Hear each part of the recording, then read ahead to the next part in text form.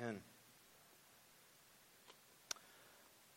Well, if you're new to Rocky Point, I hope that what you've seen already today in our worship service is we really take the Word of God seriously.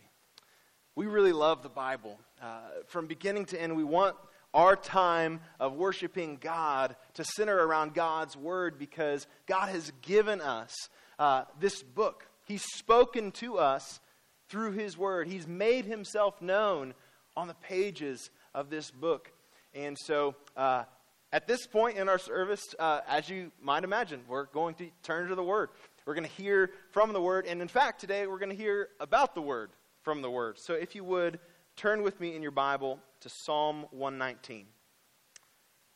Psalm 119. So here we are at the beginning. I hear crickets, and that's a little disconcerting. Hope you're all with me. Here we are at the beginning of a new semester. New routines are starting off, getting in a new groove, new schedule. And even though the semester has just begun, I would imagine that many of you probably already feel like your schedule is controlling you more than you're controlling your schedule. Your activities are controlling you more than you are controlling your activities. And at this really crucial time of the beginning of the semester, as these new grooves are getting in place, as these new routines are starting, as you're forming habits that are going to stay with you for the rest of the semester, for better or worse, I want to urge you to prioritize your time alone with the Lord. I want to urge you to prioritize your time specifically in the Word and in prayer. And for the next 2 weeks, we're gonna look at those two very important spiritual disciplines. Bible intake, that's what we're going to look at this morning, and then prayer. We'll look at that next week. And even as you hear that, I want to be really, really clear about where my heart is, my burden for us as a church. I don't want you to hear me heaping a burden on you. Like, man, I've already got all this stuff on my plate. My kids are doing 15,000 sports. I've got this many classes, and I've already gotten behind on my assignments and my reading, and I don't even know how I'm going to keep this straight. And now the pastor wants to guilt me about not spending enough time in my Bible. Great. One more thing to add to my to-do list that I'm not going to get done today. Please do not hear me saying, I want to heap burdens on you. Please don't hear me saying that I want to make more spiritual work for you. What I want is to invite you not to more spiritual work, but to more spiritual rest. I know you're busy. I'm busy. We're all busy. But I don't want you to believe the lie that you are too busy to spend time with Jesus. I don't want you to believe the lie that you're too busy to spend time in the Word and in prayer. Because let me tell you, you are too busy not to spend time in the Word and in prayer. You're going and going and working, and you need to rest at the feet of Jesus. And so I want to urge you this week and next week to prioritize these critical spiritual disciplines of Bible intake and prayer. So today we're going to look at Bible intake. And to do that, we're turning our attention to Psalm 119. It's the longest chapter in all of Scripture. And it's no accident that the longest chapter in all of Scripture is a song about the Word of God. It tells us a couple of things. One, because it's the longest chapter in all of Scripture and it's about the Word, it tells us how high of a priority God's Word ought to be for us. This psalmist devotes 176 verses to singing about the Word. And the other thing that we ought to note about this is it is a song. This isn't just a guy who knows a lot about the Bible. It's not a guy who really understands or even just wants to really obey the Bible. This is a man, as he writes this psalm, who delights in the Word of God. He loves it so much. He cherishes the God who wrote this Bible so much, it makes him want to sing.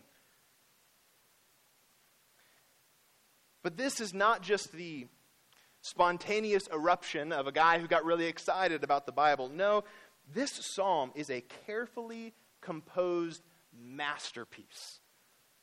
Like I said, 176 verses. He writes it across 22 different stanzas with 8 verses each. And each one of those stanzas begins with one of the letters of the Hebrew Bible. And in each stanza, every line begins with that letter. So the first 8 verses all begin with the first letter of the Hebrew alphabet. The second 8 verses all begin with the second letter of the Hebrew alphabet, all the way through the 22 letters of the Hebrew alphabet. This is a man who loved God's word so much and delighted in it so much. His heart of delight overflowed into devoting himself to carefully crafting an ode to the Word of God. And one of the things you'll notice in this passage, that we're only going to read one stanza of Psalm 119, but one of the things you'll notice throughout Psalm 119 is that the psalmist uses a bunch of different words, 8 or more different words, to describe the Word of God. He uses word like word, commandments, statutes, rules, testimonies, precepts. And taken together as he pours out his praise over 176 verses with all these different terms, all these different words describing the Word of God, he delights in all that God says. Yes, he delights in his commands. Yes, he delights in his will. Yes, he delights in every word that proceeds from the mouth of God. And it makes him want to devote himself to the worship of this God. C.S. Lewis wrote about Psalm 119 that it's a pattern, a thing done like embroidery, stitch by stitch through long, quiet hours for love of the subject and for the delight in leisurely, disciplined craftsmanship.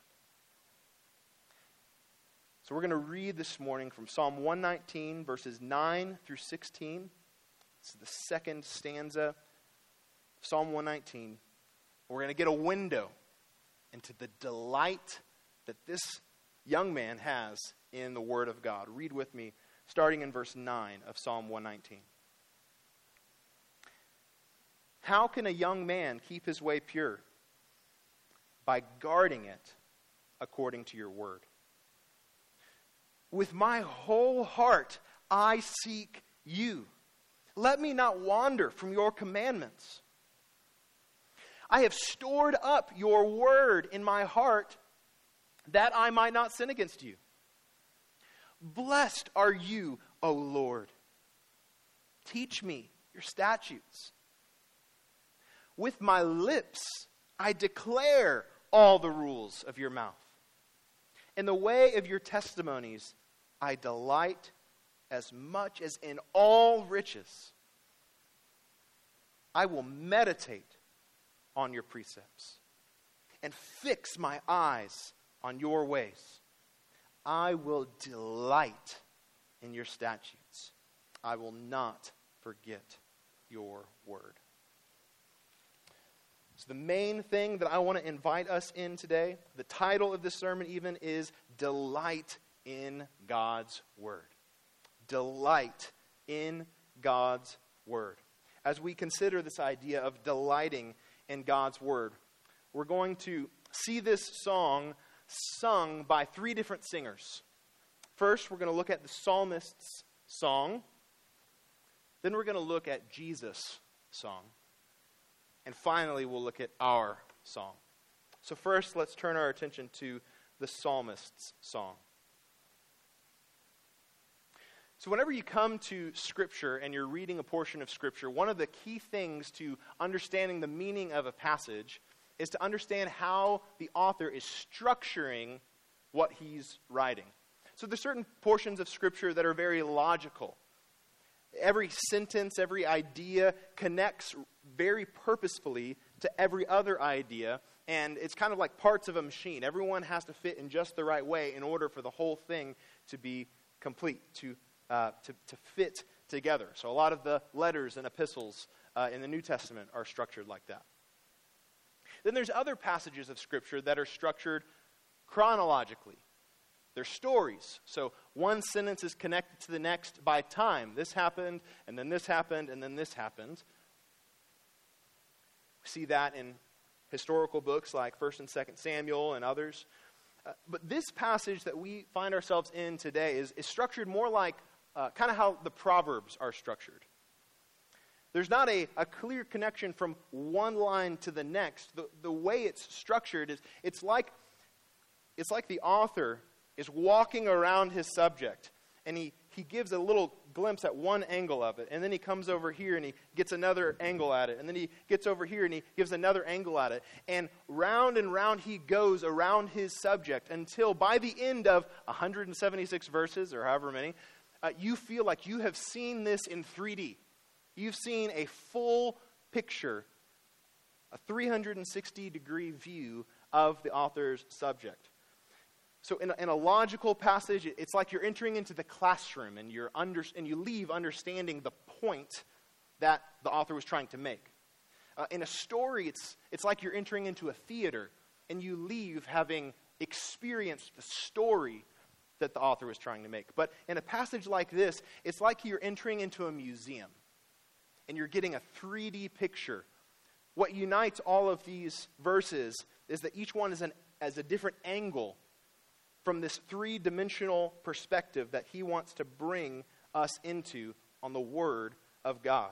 So let's just briefly look at each one of these 8 angles in this section and get a window into the delight that this author has in the Word of God. And then we'll step back and look at the 3D picture that these 8 angles paint.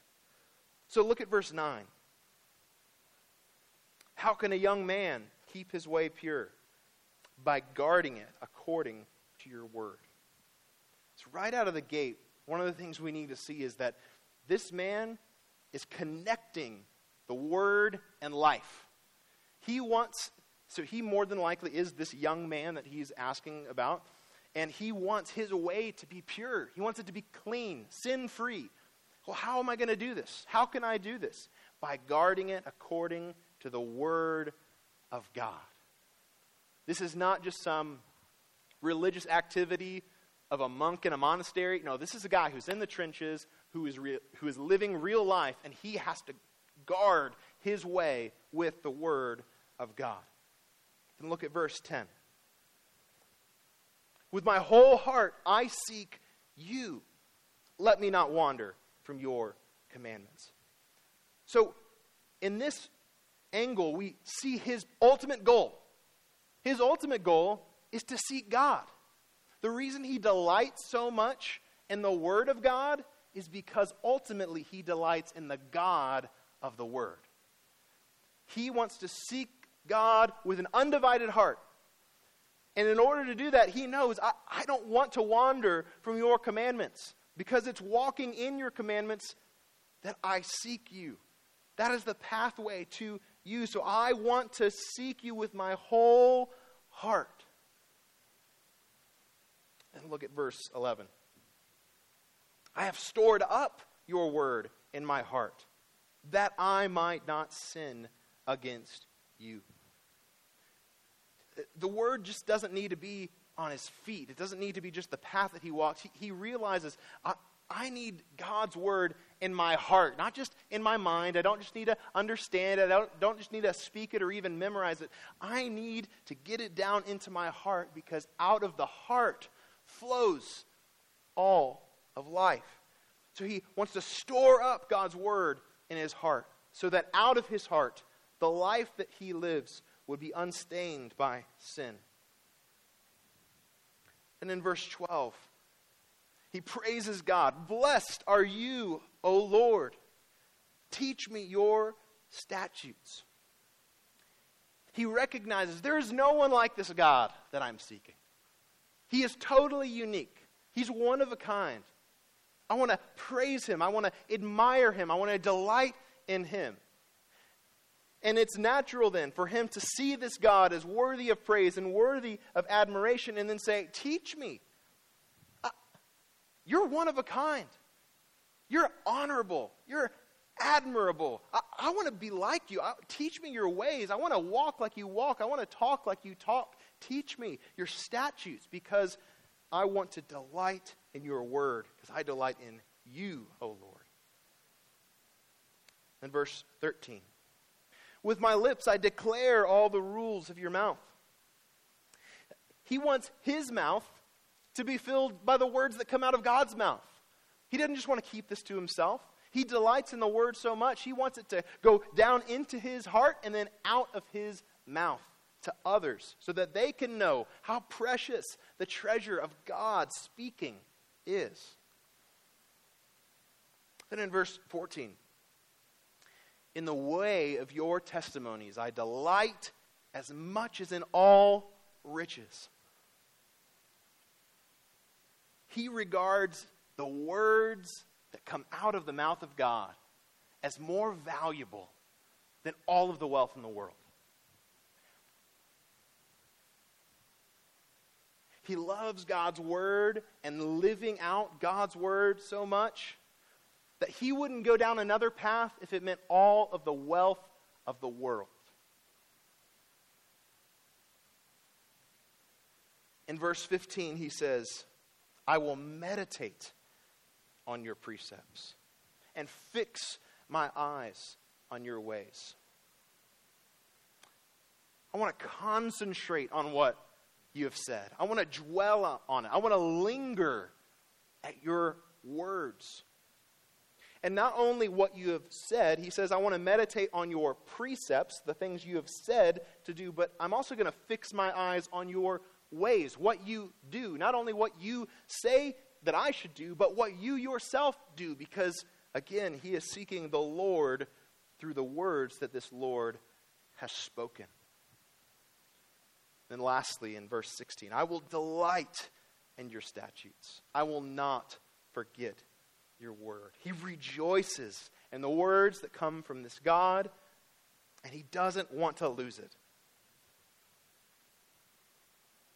So as we look at each one of these 8 angles, there's so much that he sees in each one of these angles. There's so much that we can see about the delight that he has. As we step back and think about the 3D view that comes into play of what we see, this picture that we see in this passage. Here's a man who loves God, who delights in God, who wants to seek after God, who wants to know this God better, who wants to walk like he walks and talk like he talks, and who loves him and admires him so much that he doesn't want to do anything that would not please this God. So he devotes himself to the word. He treasures the words that come out of this God's mouth. He wants to know it. He wants to hear it. He wants to get it inside of him and down into his heart so that it comes out and his feet match what his heart believes. And he wants to tell others about this word because it's so precious to him to hear from God. As we look at this picture that this psalmist paints, we do have to admit that this is a lofty goal. This is a lot. And we can be confident that this was not how this man was 24 hours a day, 7 days a week. This is not his reality. No, this man was broken and sinful just like all of us. This was an aspiration. This psalm, as he paints out this picture, he's longing. He wishes that he was more devoted to the Word of God. He wishes that his way was pure. He wishes that his whole heart could be devoted to God. He wants it. He desires it. He's longing for it. But this is not his reality. This is an aspiration. It's a goal. It's something he longs for.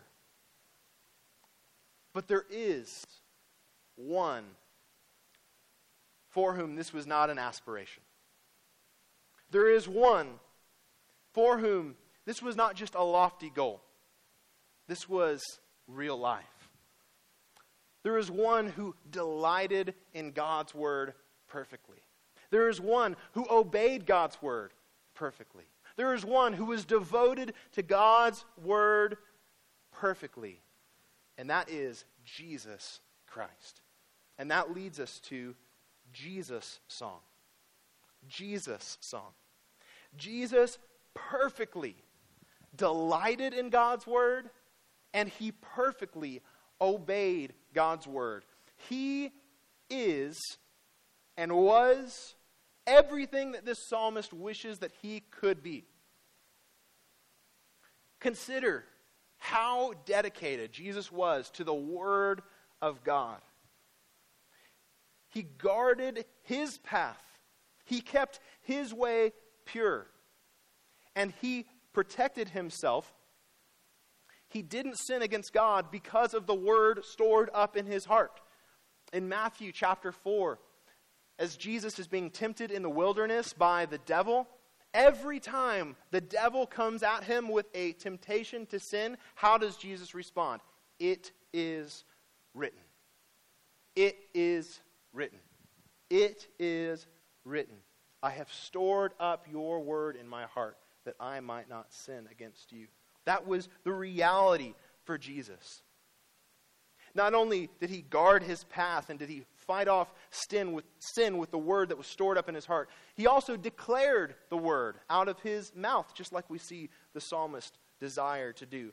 In Luke chapter 4, as Jesus is beginning his ministry, Luke records how Jesus enters into the synagogue. He opens up the scroll of Isaiah, and he reads out loud from the scroll of Isaiah, and he says, "Today this has been fulfilled in your hearing." He delighted to share, to declare the word of God from his mouth. He obeyed the word of God perfectly. In John chapter 4 and verse 34, the disciples come to him and they're concerned about food. It seems like they're always concerned about food. They're not eating enough, we're not eating enough. But Jesus responds in verse 34, he said to them, "My food is to do the will of him who sent me and to accomplish his work." He delighted in the word of God, in the will of God, and obeying it and cherishing it and living it out. And Jesus delighted in the word of God even in his death. While he's on the cross, the gospel writer Mark records in chapter 15, verse 34, Jesus is quoting Psalm 22. my God, why have you forsaken me?" He's got the word of God on his mouth in his most desperate, most painful suffering. And as we read before in Luke chapter 24, in all of Jesus' life, he fulfilled Scripture. We read earlier, and we saw from Luke chapter 24 that Jesus said to his disciples, "These are my words that I spoke to you while I was still with you, that everything written about me in the law of Moses and the prophets and the Psalms must be fulfilled." And he opened their minds to understand the Scriptures and said to them, "Thus it is written that the Christ should suffer and on the third day rise from the dead, and that repentance and forgiveness of sins should be proclaimed in his name to all nations, beginning from Jerusalem." All of Jesus' life was a fulfillment of Scripture.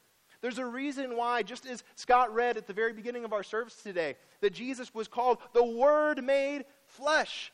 His life, his existence was the ultimate revelation of God.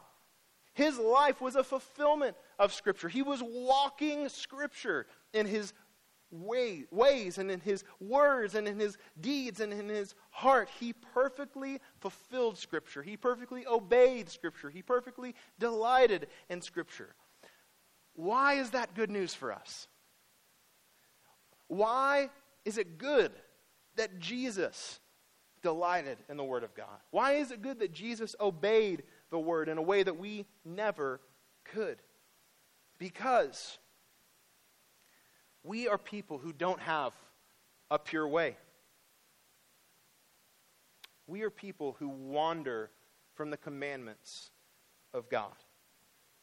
And Jesus came to cleanse people of the impure way, whose ways were not pure because they had not guarded their ways according to the word.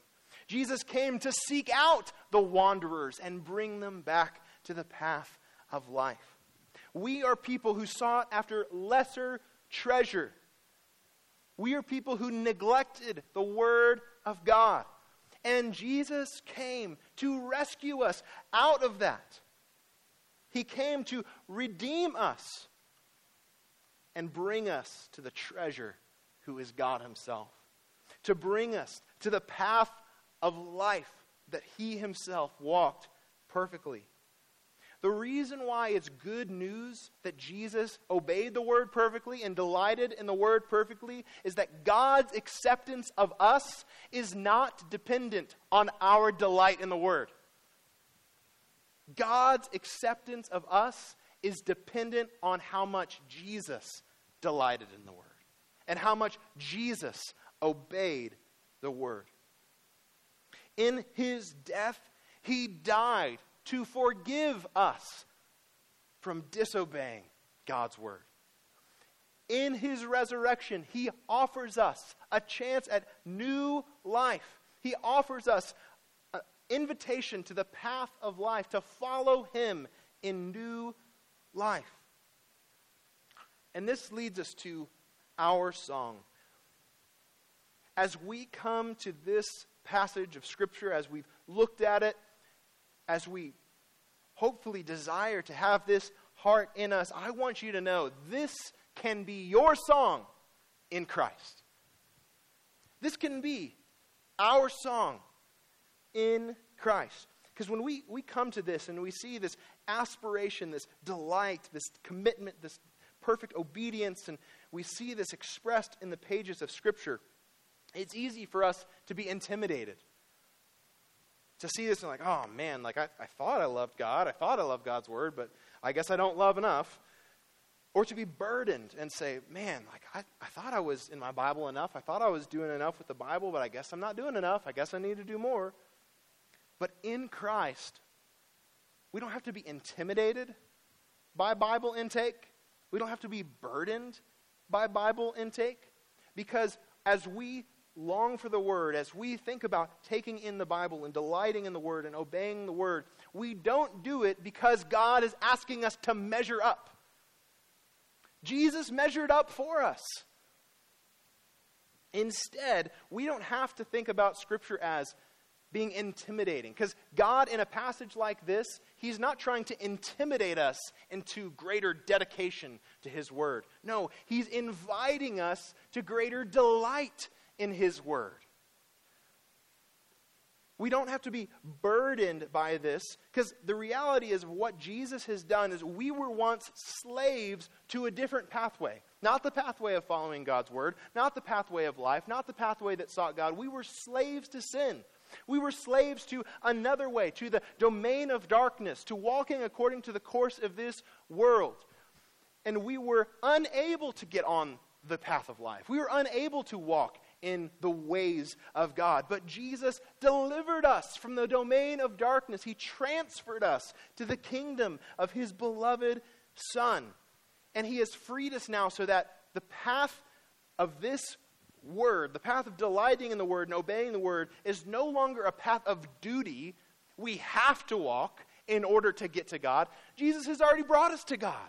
So now this path of delighting in Scripture and obeying Scripture is a pathway of delight that we get to walk on as those who have been freed from sin, accepted by God because of Jesus' work and his delight and his obedience. We get to delight in the word. We get to obey the word, follow the word by the power of Christ in us.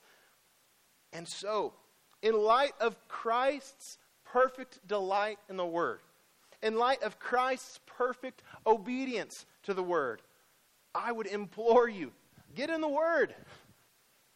Get in the word. It's an invitation to delight. It's an invitation to come and see how good this God is.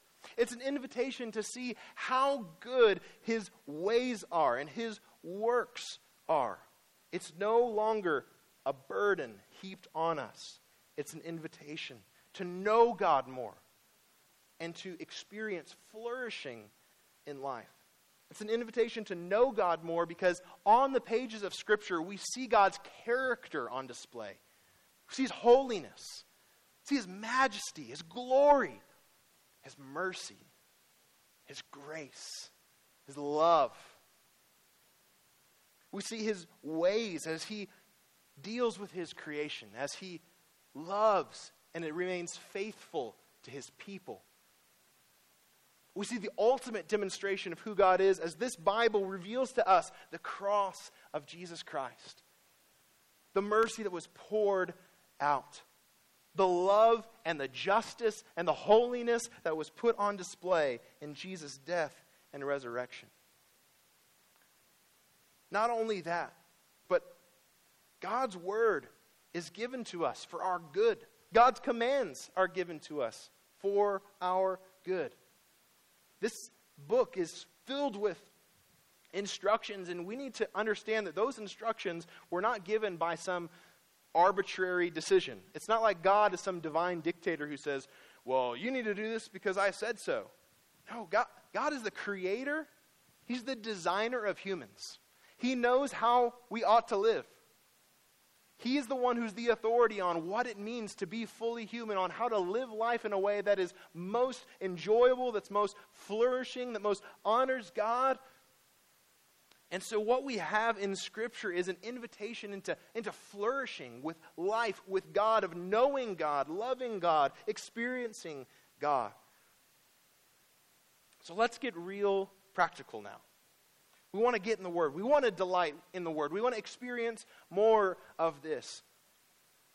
We had Alyssa and I had a pastor.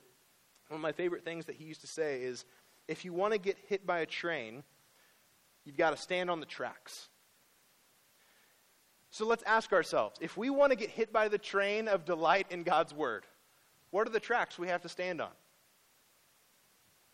Well, if we want to get hit by the train of delight in God's Word, if we want to experience more of this God through His Word, if we want to devote ourselves more to this Word and find rest in these words, here's the tracks that we need to stand on. We need to learn, apply, and share this Word. We need to learn, apply, and share this Word. So first, learning. How do we learn God's Word? Well, I hope an obvious first step is to read it. To make time to read God's Word. Make time every day in your schedule and your routine to read God's Word. And now, I don't say that, again, as a burden. This isn't about you're a bad Christian because you missed a day of your Bible reading. No, you're going to miss a day. It's okay. That's not the point. No one is checking your reading log. No one is checking how many unchecked boxes you have in your little list of Bible reading. No, the point is make time. Prioritize. Use your schedule as a tool to make sure that you get to delight in God's Word every day. Read the Bible. But not only reading, second, meditate on God's Word. In verse 15, the psalmist says, I will meditate on your precepts and fix my eyes on your ways. I can't tell you how many times I've set aside time for the Word and I've read the Word, and maybe I read 3 or 4 chapters of the Bible, and then an hour later, if you'd ask me, hey, what did you read in your Bible today? I don't know. Because I was reading it to check off the box. And it feels really good to check off a little box. I feel like, I did my good little spiritual duty. But I wasn't delighting in God's Word. I was just reading it to do it. What the psalmist understands, and what I hope that we can grow in our understanding of, is that for this Word to get down into our hearts, to change us from the inside out, for us to delight in God, it takes time for us to meditate on God's Word. to dwell, to linger with God's word, to give our attention and our focus into the truth that's in it. For way more practical instruction on this than I have time to talk about this morning, I would encourage you to go to our website. If you weren't a part of our spiritual disciplines conference that we had with Don Whitney last year, I would encourage you to go to the website, rpbchurch.org/media. We have all of the audio recordings. We had Don Whitney. He's an author of a book on meditating on Scripture. And he gave us amazing teaching on how to meditate on God's word and to get the most out of it. So I would encourage you to go listen to that, because it will be well worth your time, and it'll reap many rewards for you. So read, meditate, and memorize. Memorize God's word. In verse 11, the psalmist says, "I have stored up your word in my heart, that I might not sin against you." If the word is going to change our heart, we've got to get it in our hearts. It's got to be there. We've got to store it there. And my main encouragement to you when it comes to memorizing Scripture is get creative. Figure out what works for you. There's not a rule. There's not a one way that gets it done. You have to figure out what works best for you. A lot of people think, I can't memorize Scripture. I try and I'm not able to, but I promise you can remember something. More than likely, you can remember something. And so you got to figure out, okay, how can I remember that? If I can remember something, I can remember something else. And so for me, the method that works really well is I set Scripture to music. I make a little melody, and I tell you what, I can't forget the passages that I have set to a melody. That works for me. It may not work for you. There's a great app that we're using in cross trainers on Wednesday night with our kids called, I think, the Bible Memory app. And it's a really, really helpful tool. If you're into iPhone apps, that might be the way for you to go. Maybe it's putting a sticky note on your mirror. Maybe it's putting a 3x5 card on your dashboard. Don't read and drive.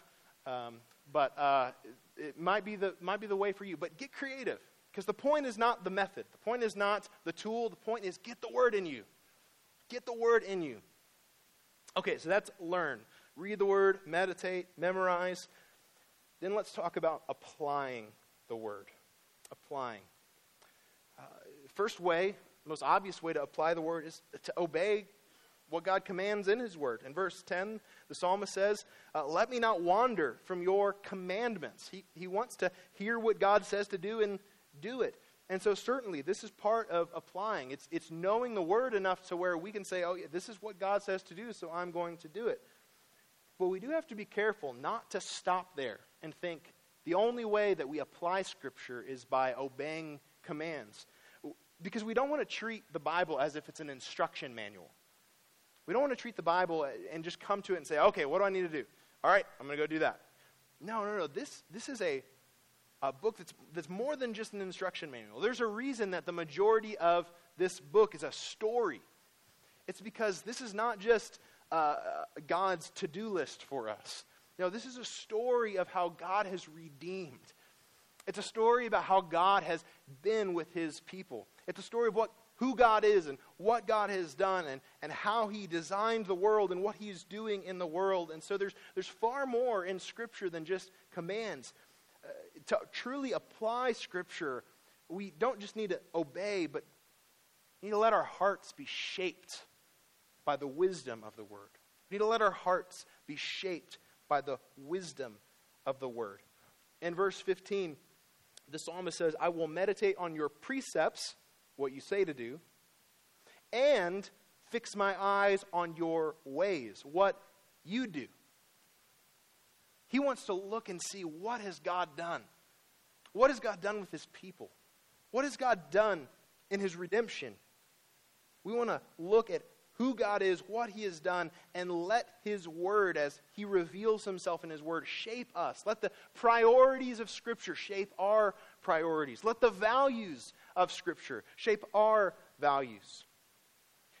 And most of all, at the center of this word is a story of redemption that culminates in the cross and the resurrection of Jesus. And so we want to let the gospel shape our hearts and shape our lives. We want to look at how God accepts us in Christ.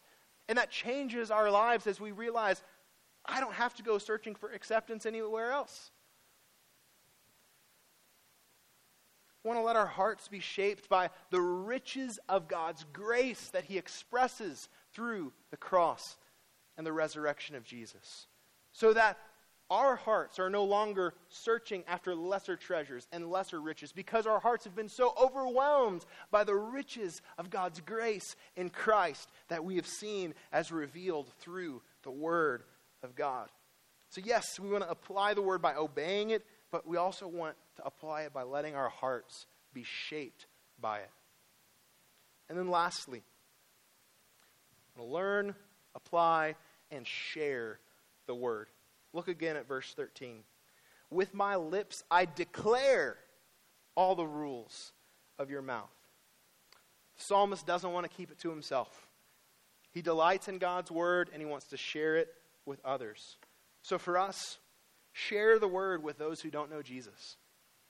Share the Word, the truth of Scripture, the truth of the gospel on the pages of this book. Share it with those who don't know Jesus. We talk about what we love. And so the more that we delight in God's Word and we experience the joy of knowing God through this book, and we experience joy in what He has said and what He has done, the more that we're going to want to talk about it. The more that we're going to let others, we want others to come and see, like, hey, have you seen this treasure? Do you know how good this is? These words are sweeter than honey. These words are more valuable than the greatest wealth in the world. You've got to know about it.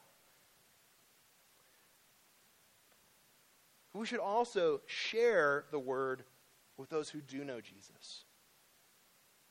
Part of what it means to be the church together is to share God's Word with one another.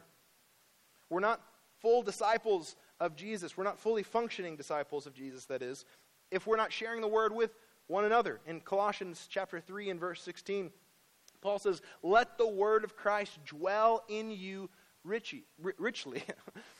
Dwell in you richly, teaching and admonishing one another in all wisdom, with thankfulness in your hearts, singing psalms and hymns and spiritual songs. Jesus has designed the church. He's designed us to share the Word of God with one another, to help one another follow Jesus by teaching the Word to one another.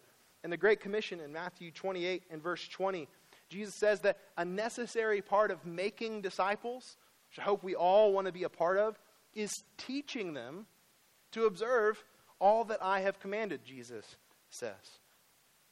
So as we increase in our own delight of God's Word, as we spend time with the Lord through His Word and delight in what He has said and what He has done, and the grace of God that's on these pages, may we also share this Word with one another and help one another grow in following Jesus and delighting in Jesus together.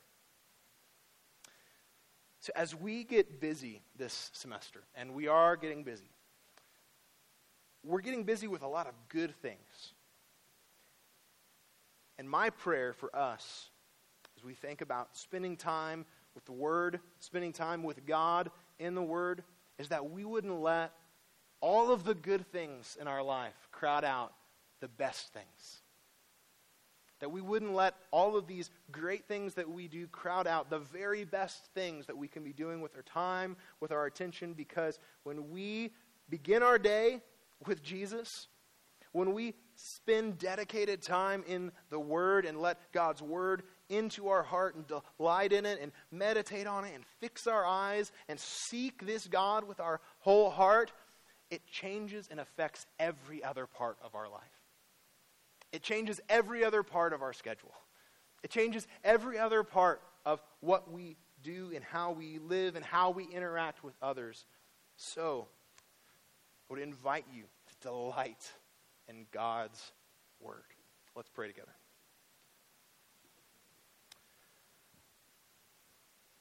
Father, there is a treasure awaiting us in your Word. There are riches. As we look at who you are, as you reveal yourself on these pages, as we see what you have done, most of all, and what you have done in Christ through his death and resurrection, and all of the implications of that, Lord, as you invite us to come and read your word and spend time in your word and delight in your word, you are inviting us into rest. You're inviting us into joy. You're inviting us into flourishing. And so, Lord, I pray that we would hear this word, that we would see the example of Jesus, that we would find rest in his perfect obedience, and Lord, that we would be drawn more and more to delight in your word. And through delighting in your word, may we delight even more in you and who you are. We love you and praise you. It's in Jesus' name we pray. Amen.